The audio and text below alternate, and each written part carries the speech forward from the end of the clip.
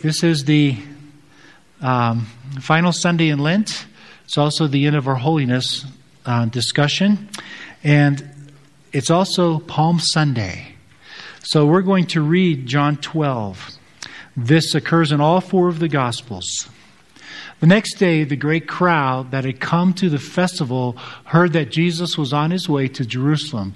They took palm branches and went out to meet him, shouting, "Hosanna." Let me see your palms. Hosanna.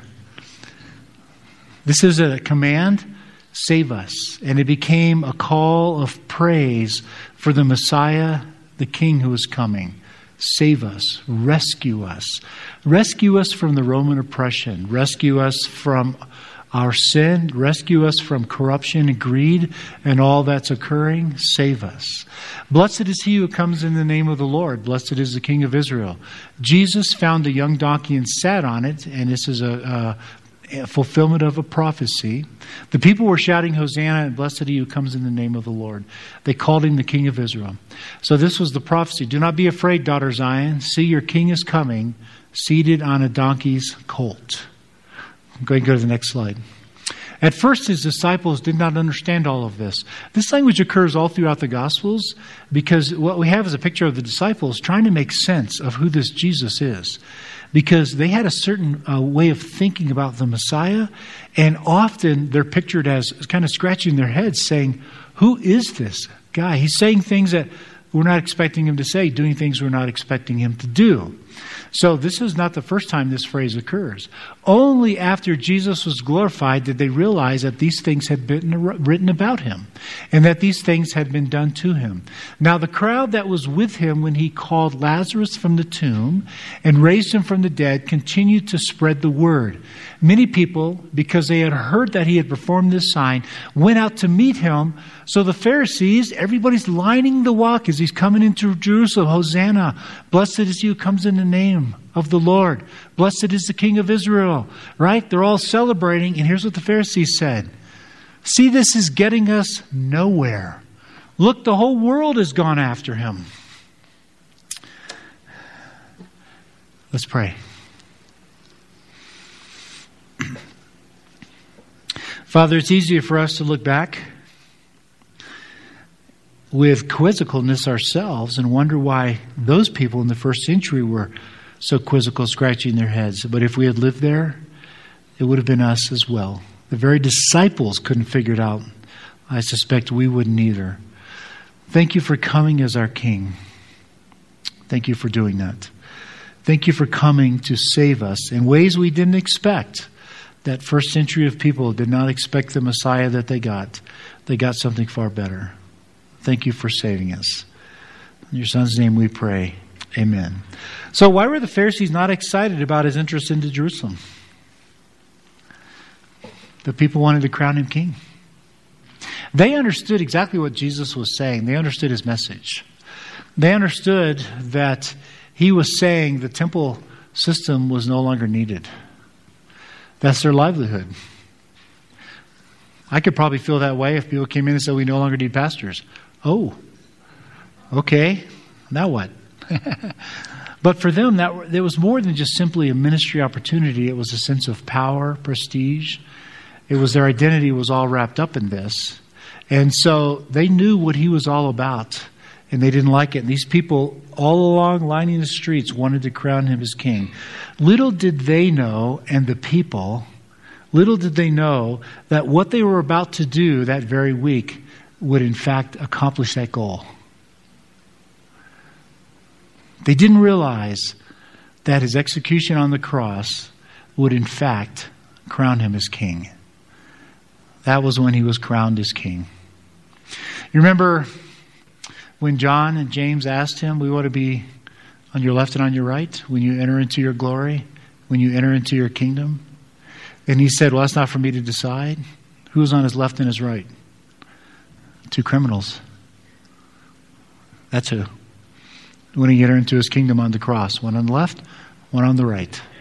So they didn't realize it, but the very action to go from praising him and and calling him king to turning their back on him and executing him and say, we have no king but Caesar, that very action was what was needed to crown him as king. They didn't understand that. Last year at this time, you wouldn't probably remember this. I can't remember what I preached on last week, much less last year. So I had to look it up. Last year, we were in a series that we were concluding on sin. And we were saying that sin leads to the loss of shalom, peace. When we allow sin to enter into our midst, we begin to lose that sense of peace. By the way, the elders, that is our primary responsibility in shepherding, is to just watch the congregation and see if rest and peace and unity is what we experience. That's our primary job, to keep Satan at bay. That's our job. So we look at the congregation and we watch carefully for shalom. When sin enters in, that peace that we all long for disappears. There's that corruption of the soul that occurs, that guilty conscience. We begin to feel guilty because of sin. We pretend. That's another one. We put on masks and we pretend. And so if the place is safe, we can take the masks off. As many of you have done with me, and I have thoroughly enjoyed your honesty and your transparency. And so if you want to know what I'm really like, do I wear a mask on Sunday? Ask Nancy. Ask my kids. Call them up. You have my permission to find out if the person you have up here is also the person they have. We put on masks. It's easy to do. This is what sin does. Sin leads to addiction. And not just drug addiction, but all kinds of addictions. Addiction to sin. That's what it leads to. And so we are in a series on holiness. We're talking about a heart fully devoted to God. That's what we're talking about, is the opposite of that. So, we're at the end of the series on holiness. This is your tests. No, this is my report card. The elders are watching, so please answer carefully. How many of you now think of holiness as an invitation into a deeper walk with the Lord? How many of you look at it differently than you did at the beginning? Okay, I get a C. No, I get a B. Oh, it's coming up. Okay. That's what we've argued the whole way, that holiness is not about more rules. It's not that at all. It's an invitation into a life with God who is holy and wants to share that with us. He wants us to join Him in that walk, because that does lead to true joy. It really does. And we'll come back to that. So what does it mean to be holy? At the end of the series, all we've talked about, we've come a long ways from January when we were at Mount Sinai and the Mosaic Law. What does it mean to be holy? It means to stand in God's presence. That's what it means. Don Payne captured it so well 2 weeks ago. Maybe it's 3, I can't remember. When he said Moses walks up to the bush that's not burning. And God says, what are you doing? Get your sandals off. You're on holy ground. Oh, I didn't know the dirt was holy. What's the difference between this dirt and the dirt 6 feet over? God's presence.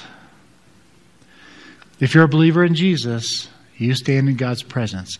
That's why the author of Hebrews says you have been declared holy once for all time.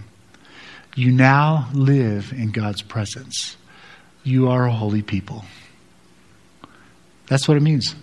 Sum up the whole series with that. So today we're going to add one more layer. We're going to talk about the Spirit in the life of holiness. What does this actually mean? To understand the Spirit, it's necessary to understand what Jesus' death on the cross accomplished. For so many of us, we have been taught to end right there. The cross is everything. No criticism there. The cross is surely the shining moment in God's movement, but it's not the end. When Jesus said it is finished, that doesn't mean that the story is over. What that means is when He said it's finished, sin is finally atoned for. Oh, praise the Lord. It's finally atoned for, so that we are now prepared for Pentecost and the indwelling of the Spirit. You see, God's plan all along was He wanted desperately to live with us. In order to accomplish that, He had to cleanse the temple. He had to cleanse us from sin. And so the cross is that act of God, of Jesus, atoning for sin, so the temple is cleansed to prepare us for 50 days later when God took up residence with us, His temple. And now he lives with us. That's what was promised all throughout the Old Testament. Very little prophecy on the cross. It's mostly about the coming Spirit and the new covenant. And that's what the cross points us to Pentecost. So does communion. We'll come back and see that in just a minute. So now, with that as a background, if you are still living a life of sin, I hope you realize that you're living way below your privilege. If you're living a life of sin, you're living way, way, way below what you're entitled to now, what you have at your disposal. For example, you're no longer a slave to sin. If you're living a sinful life, as Paul says, you're enslaving yourself again to sin. You don't have to. You can say no. That's the beautiful thing about a God that we serve. The law, remember, the law was easy. The Mosaic law was very easy. It was very clear. You could take any law and obey it. That was never the problem. And so if you're living a life of sin, then you are no longer free. You've enslaved yourself. Another benefit, the life of the Spirit is yours. His Spirit attests to our spirit that we are His children. How does He do that? That comes through all the various ways that we find joy and pleasure. Sometimes you're singing a song, or you see something happening, or you just have a great moment with a friend and you have goosebumps, or maybe you feel the Lord calling your name. That's all the Spirit engaging you every step of the way. You get to enjoy that. Another benefit, you can be free from the discouragement that insecurity brings. As you mature and move toward Christ, less and less does insecurity bring discouragement, because you begin to realize it's not true. Those insecurities are not true. Or if they are, it doesn't matter. The Lord God Himself loves you and believes in you. You can enjoy the deeper joy by obeying the will of the Father. We've talked about that several times. Obeying God's will is where joy comes from. Don't believe the world. Don't believe it. You will be disappointed, and I suspect most of you have already figured that out. You'll be disappointed. You can experience the incredible power of the Holy Spirit who raised Jesus from the dead. Isn't that amazing? He raised somebody, a human, from the dead. That same Spirit is at work in you. Is at work in you. And incredible things can happen through your life. That's how powerful this Spirit is, this God who lives in you. You can live with a clear conscience. One of the things I love about freedom in Christ is I get to look in my own mirror. I can't look in your mirror, but every morning I can look in my mirror and ask the question, am I becoming the person that I want to become? Because I have the choice. Now that I have accepted Christ and God Himself indwells me, I now have choice. I can choose what I'm going to become. And so do I live with a clear conscience or not? It took me 3 years. At 3 years of turning to Christ. I'm a skeptic. It takes me a long time sometimes when it has to do with truth. I had to wrestle this down to the ground. And one of the great things that I enjoyed once I accepted Christ was that freedom that I don't have to manage lies anymore. I don't have to remember who I told what. I can just tell the truth and live with a clear conscience. I never forget that feeling. And just live with a clear conscience from here on out. And every morning when I look in the mirror, I love that feeling of just cleansing, clear conscience. Finally, you can watch the Spirit work through you in the lives of others. That happens all the time. All the time. 2 months ago, I was at a bus stop, catching the bus to go to Denver, and I missed the bus. So I'm standing there trying to figure out what to do, and there's a mom with a young daughter. And so I stopped, just knelt down to talk to her. We chatted for maybe 5 minutes. Nothing spiritual, just how are you doing? You know, she was waiting for a bus, and we chatted, and I called Nancy, and I got a ride a different way. And we talked for 5 minutes. She asked me what I did. I told her I was a pastor at Dillon Community Church. So I figured she was just passing through. Well, 5 or 6 weeks later, I get an email from her. You probably don't remember me, but we chatted at the bus stop. Do you have time to meet for coffee? I live in Summit County, and I'm kind of discouraged. I'm a single mom. We've had 2 coffees. Okay? How was I to know a 5-minute conversation would turn into something like that? Except that in faith, I actually believe the Spirit wants to work through me. Every appointment is a divine appointment. Everyone. And I'm just trying to be kind and love everybody, wherever they happen to be. I don't know what the Lord's going to do with it. I have no idea. In this particular case, I got feedback because I got an email. She went to the trouble to look up our church, find me on there, and email me. And somehow in 5 minutes, I don't even remember what I said to her, but somehow in 5 minutes, I managed to encourage her.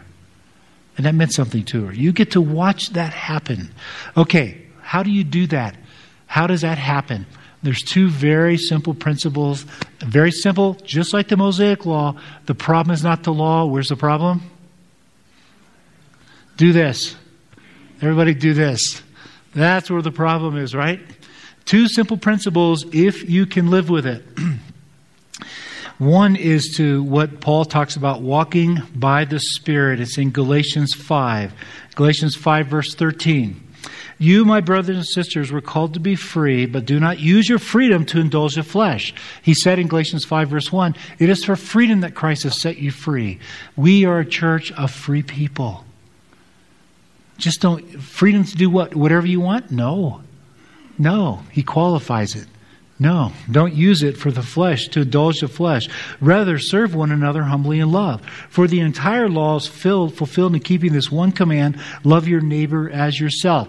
Jesus took 630 commands, reduced them into 2, love God and love people. Paul reduced them into 1.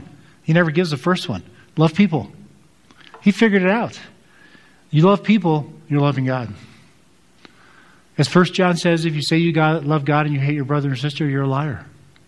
You cannot. You absolutely cannot love God and hate people. So both of them summarize it down in love people, love one another. That's Paul's statement. If you bite and devour each other, watch out or you will be destroyed by each other. So can you serve your own desires? Absolutely not. Failure to live out the work of the Spirit to love others brings about destruction. That's what it brings. That's what happens when sin enters into the congregation. Destruction, hurt, all of that. Loss of peace, loss of shalom. Then the next part is in verse 16. So I say, walk by the Spirit, and you will not gratify the desires of the flesh. You've probably heard this before. For the flesh desires what is contrary to the Spirit, and the Spirit what is contrary to the flesh. They are in conflict with each other. Why? So that you will not do whatever you want. That's why. When you feel that internal struggle, jump up and down and praise God because the world doesn't feel that. When we were in Germany working with young soldiers, partial nudity was the norm, which is really hard when you're working with 18, 19, and 20-year-old young males.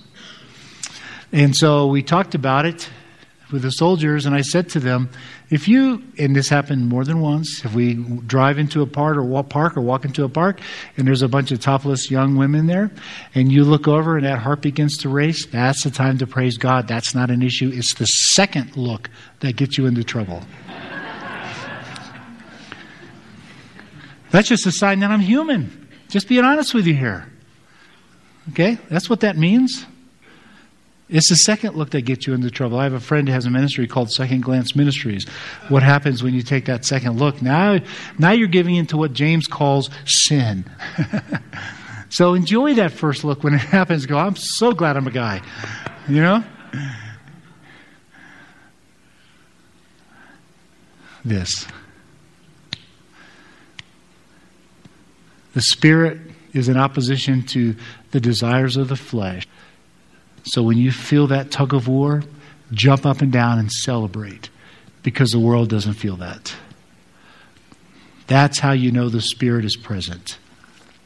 Then he goes on from there, verse 19. The acts of the flesh are obvious: sexual immorality, impurity, debauchery, idolatry, witchcraft, hatred, discord, jealousy, fits of rage, selfish. But the fruit of the Spirit is love, joy. You ever wonder where joy comes from? Don't believe the world. It doesn't come through hedonism. There it is right there. It comes through the Spirit. That peace that everybody longs for, that's where it comes from. Isn't that amazing? Forbearance or patience. We like to joke, don't pray for patience. Yeah, pray for patience. Our church is better when you folks are patient. Some of you need to be a little bit more patient. This is a good thing. This isn't a bad thing. Pray for it. This is the fruit. This is the product of choosing every day, day in and day out, to walk by the Spirit. What that means is when you're faced with a temptation to sin, you have a choice. This is what it's telling us. God has restored our human dignity by giving us the choice. Now, you get to choose. You get to look in the mirror every day and decide what type of person are you becoming. You get to figure it out. You get to solve that problem. Every day you can choose, I'm going to be a person of integrity. I'm not going to cheat. I'm not going to cheat on my taxes. They're due tomorrow, by the way. If you cheated on your taxes, just amend them. It's okay. You get to choose. I'm going to be a loving person. I'm going to show affection to people. I'm going to be gracious to people. You get to choose what type of person you are. I'm going to be a forgiving person. By the way, all these commands down through here are all in the plural. That means they're addressed to us as a church. DCC, what type of church are you going to be? You're going to be a loving church? You're going to be an affectionate church? You're going to be this kind of church? You're going to be a backstabbing church? You're going to be a gossiping church? If you're going to gossip about me, I can handle it. Some of you do. What type of church are we going to become? Are we becoming? Are we? We get to choose. We can make this the best church ever in the whole world. That's our choice. By choosing to walk by the Spirit. The second principle Paul talks about is walking in community. We're going to go over to Ephesians for that one. In Ephesians 2, in verse 13, he says, "But now in Christ Jesus, you who once were far away have been brought near by the blood of Christ." This tells us what the purpose of the cross was, to bring everybody near. Jesus is doing this. He's not doing this. He's doing this. Bring everybody near. And he goes on, "For he himself, Christ, is our peace, who has made the two groups one." Peace doesn't come from wealth. That's not where security comes from. Here it is again. It comes from being believers and living out our faith. He made the two groups one. Who are the two groups? Jews and the Gentiles. The Jews had, by this time, were like this: "You're not like us, stay out." In fact, they had a wall, they had a sign on the temple that said, "Gentiles enter only at the risk of death." They weren't allowed into God's very presence. He made the two groups one. He's destroyed the barrier, the dividing wall of hostility, by setting aside in his flesh the law with its commands and regulations. He fulfilled the law. It's no longer a cause for division. His purpose was to create in himself one new humanity out of the two. He created a new humanity, the people of faith. Doesn't matter what your denominational background to me. I love having everybody here. Doesn't matter your ethnic background. One community of faith. He goes from there in Ephesians 4:17, and he says, "He came and preached peace to you who are far away and peace to those who are near." Oh no, I'm in 2. Let me get over to 4. I'm thinking, that's not where I want to go. I like it, but Ephesians 4:17. "So I tell you this and insist on it in the Lord, that you must no longer live as the Gentiles do." Okay, don't have to read the rest of it. He explains what that's all about. Don't live the way you used to live. Stop. Stop the patterns and the habits. Turn them around. If your marriage is in trouble, don't be ashamed. All of our marriages have been in trouble. Come get help. If you're stuck in some form of addiction that you know is wrong, don't stay there and be satisfied with it. Come get help. That's his first principle, is to avoid the previous life. He goes on in verse 20. That, however, this evil way that you used to live is not the way of life you learned. What you learned about Christ, when you heard about Christ, and were taught in Him in accordance with the truth that is in Jesus. You were taught with regard to your former way of life, the way you used to live, to put off that old life, to put it aside. That's what you were taught, which is being corrupted by its evil desires, deceitful desires. And instead, to be made new in the attitude of your minds. This is what I'm doing up here with you. This is what Mark does, help you. And to put on the new self. I don't know why the NIV translated this way. It's the same Greek construction as the word just before. This new humanity. To embrace this new humanity. This is what community is all about. People say all the time, I can find Christ in the mountains. That's true, but you can't obey the New Testament. You can't grow in maturity. How do you love one another if there's no one to love? How do you forgive one another if there's no one to forgive? How do you carry one another's burdens if there's no one to carry, no burdens to carry? Oh, you can find something out there, but what you can't find is joy. Because that comes from the Holy Spirit. That comes from living life together. That comes from all of us together embracing what church should be. We get the choice to make it what we want it to be. That's what you can't find out there. That's the choice that we have. It's a wonderful choice. So what does this mean?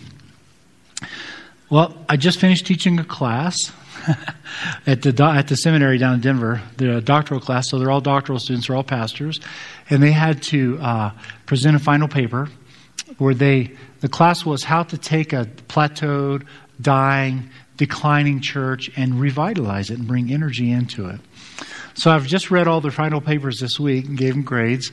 And I literally was falling off my chair in laughter and in tears. Just amazing. My church is 250 years old. Some of the founding members are still there. What's he saying? I don't have any freedom to change the church. We're rigid. Another paper. I'm a pastor of a Baptist church. I am not a Baptist. I applied your model and analyzed my church and realized we have 3 congregations. If some of you may understand the hostility here when I say these 3. We have Dispensational Baptists, American Baptists, and Southern Baptists. We hate each other. Another one said, my church was formed in 1887. In 1957, we amended the Constitution so that only publicly certified school teachers can teach Sunday school. We have 2 children in our children's ministry. In 1960, we decided, the church, it wasn't me, these pastors are all young before him. In 1960, the church decided to start a TV ministry to bless everybody in the community. So, they have 2 full-time employees that do all the editing work. They've never upgraded the sanctuary, so it's still 1950s vintage. The equipment, the last piece of equipment bought was in 1970. So he did a review of the viewership, Google Analytics and all that kind of stuff. You know how many viewers they have? 0. And the elders didn't want to stop the production. I have a Greek Orthodox priest, great man, I just love him. He's been in a couple of my classes. He said, all of our Greek Orthodox churches in the place in the country where he lives are all now below 50. So I went to the bishop and I said, is it okay if we stop preaching in Greek? Since nobody understands. It reminded me of the Roman Catholic Church when they used to preach in Latin. They finally woke up one day. So the bishop said, oh, well, that's kind of a good idea. So now he's preaching in English. They've already added 4 families. And we wonder why the church in America is declining. We wonder why.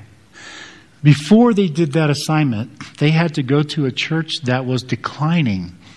I didn't realize that their churches were declining. They had to go to another church and analyze it. These are the stories that I got on those papers. The website said that the church starts at 9. I showed up at 5 till 9. Nobody's there. At 9 o'clock, one man shows up and unlocks the door, so I walk in and sit down in the sanctuary. At 9:10, the musicians show up and start warming up. At 9:20, people start to stroll in, and the usher comes up to it's a sanctuary that holds several hundred people. The usher comes up to me and said, "Excuse me, but you need to move to another seat." He goes, "Oh, okay, why?" He goes, "That's my seat."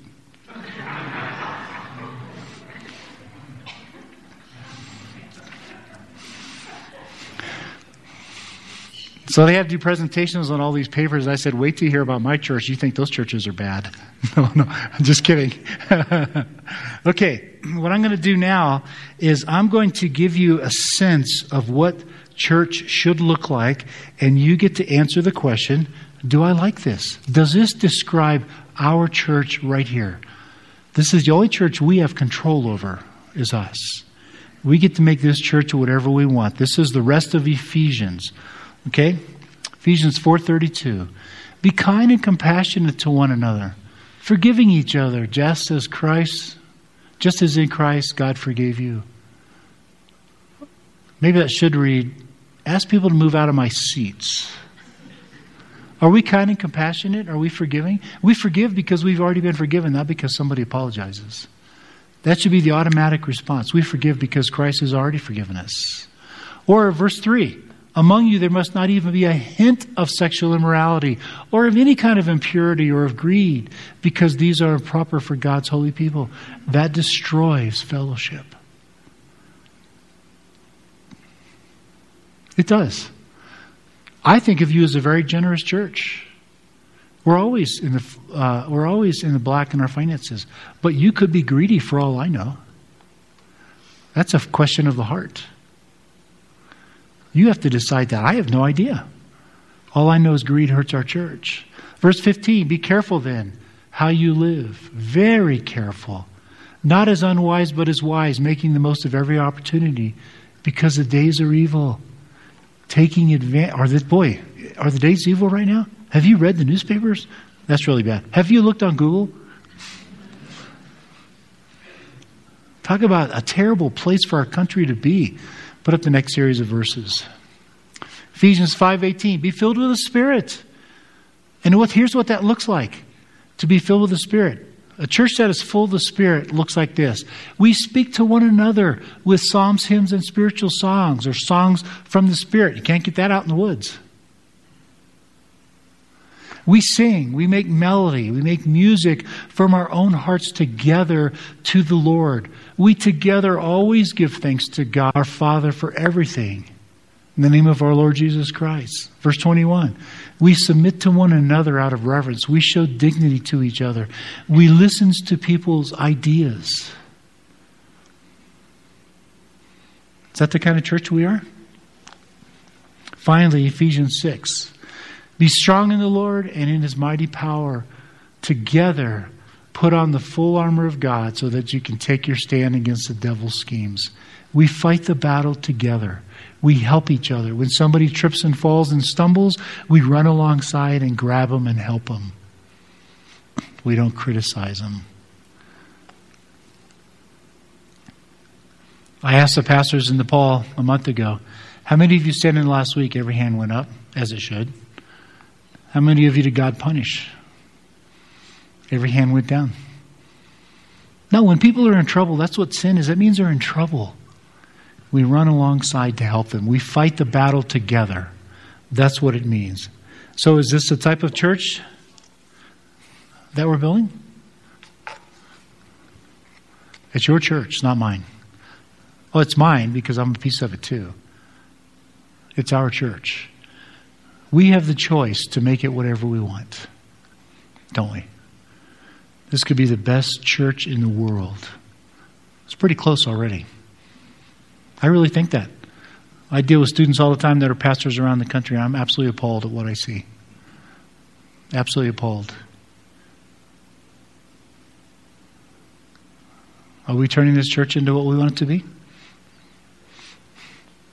If not, then get off your seats and make it happen. That's the choice that you make. Okay, look at where we've come. going to summarize the whole series. We've now come to the end of our study in holiness. All the way back here, God said, don't eat of the one tree. Paul says, I wouldn't have known it was sin if he hadn't given that command. So God is the one that helped bring sin to life by saying, don't do this, just like you do with your kids. Don't do this, and they immediately do it. They're in good company. You all did that.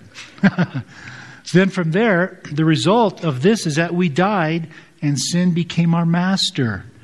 We became enslaved to sin and effort didn't help. So back here, knowledge didn't help because God gave us knowledge. Don't eat of the one tree. And it didn't help. So we tried and tried and tried, and that didn't help. The effort didn't help either. And so along comes the Mosaic Law, and we discover that the problem is not the law. It's easy to follow, very clear. The problem is not the law. What's the problem? Right here. There's the problem. So the law accomplished God's purpose. It exposed where the weakness was, and it was with us. And there's not a thing we could do about it. Through the salvation process of turning to Jesus, we died and we were freed from this terrible, terrible, tyrannical master called sin. We were given our freedom back. We now get to choose.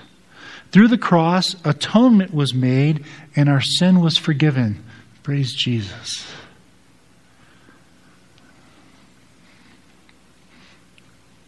Do you realize how powerful that is?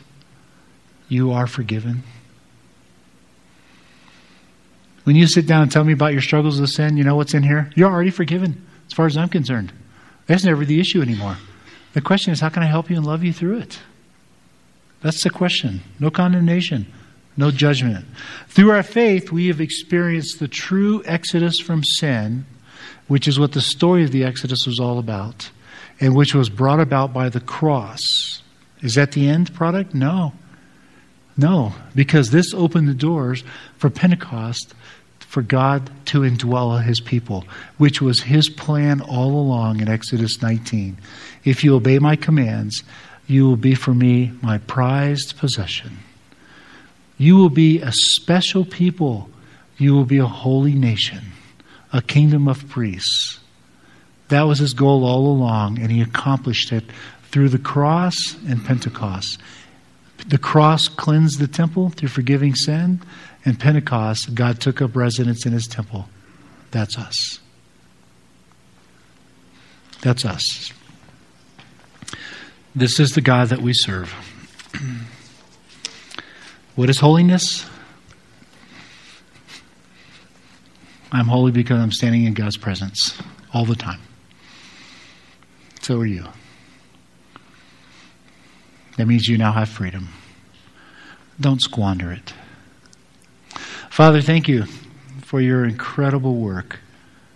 Your incredible work of declaring us holy, teaching us what holiness is, inviting us into a much deeper, intimate walk with you, and then indwelling us, living with us, coming to share with us our dreams, our hurts, our fears, our joys, our tragedies, our triumphs. Thank you for doing that. We are so very grateful that you love us that much. In your Son's name, amen.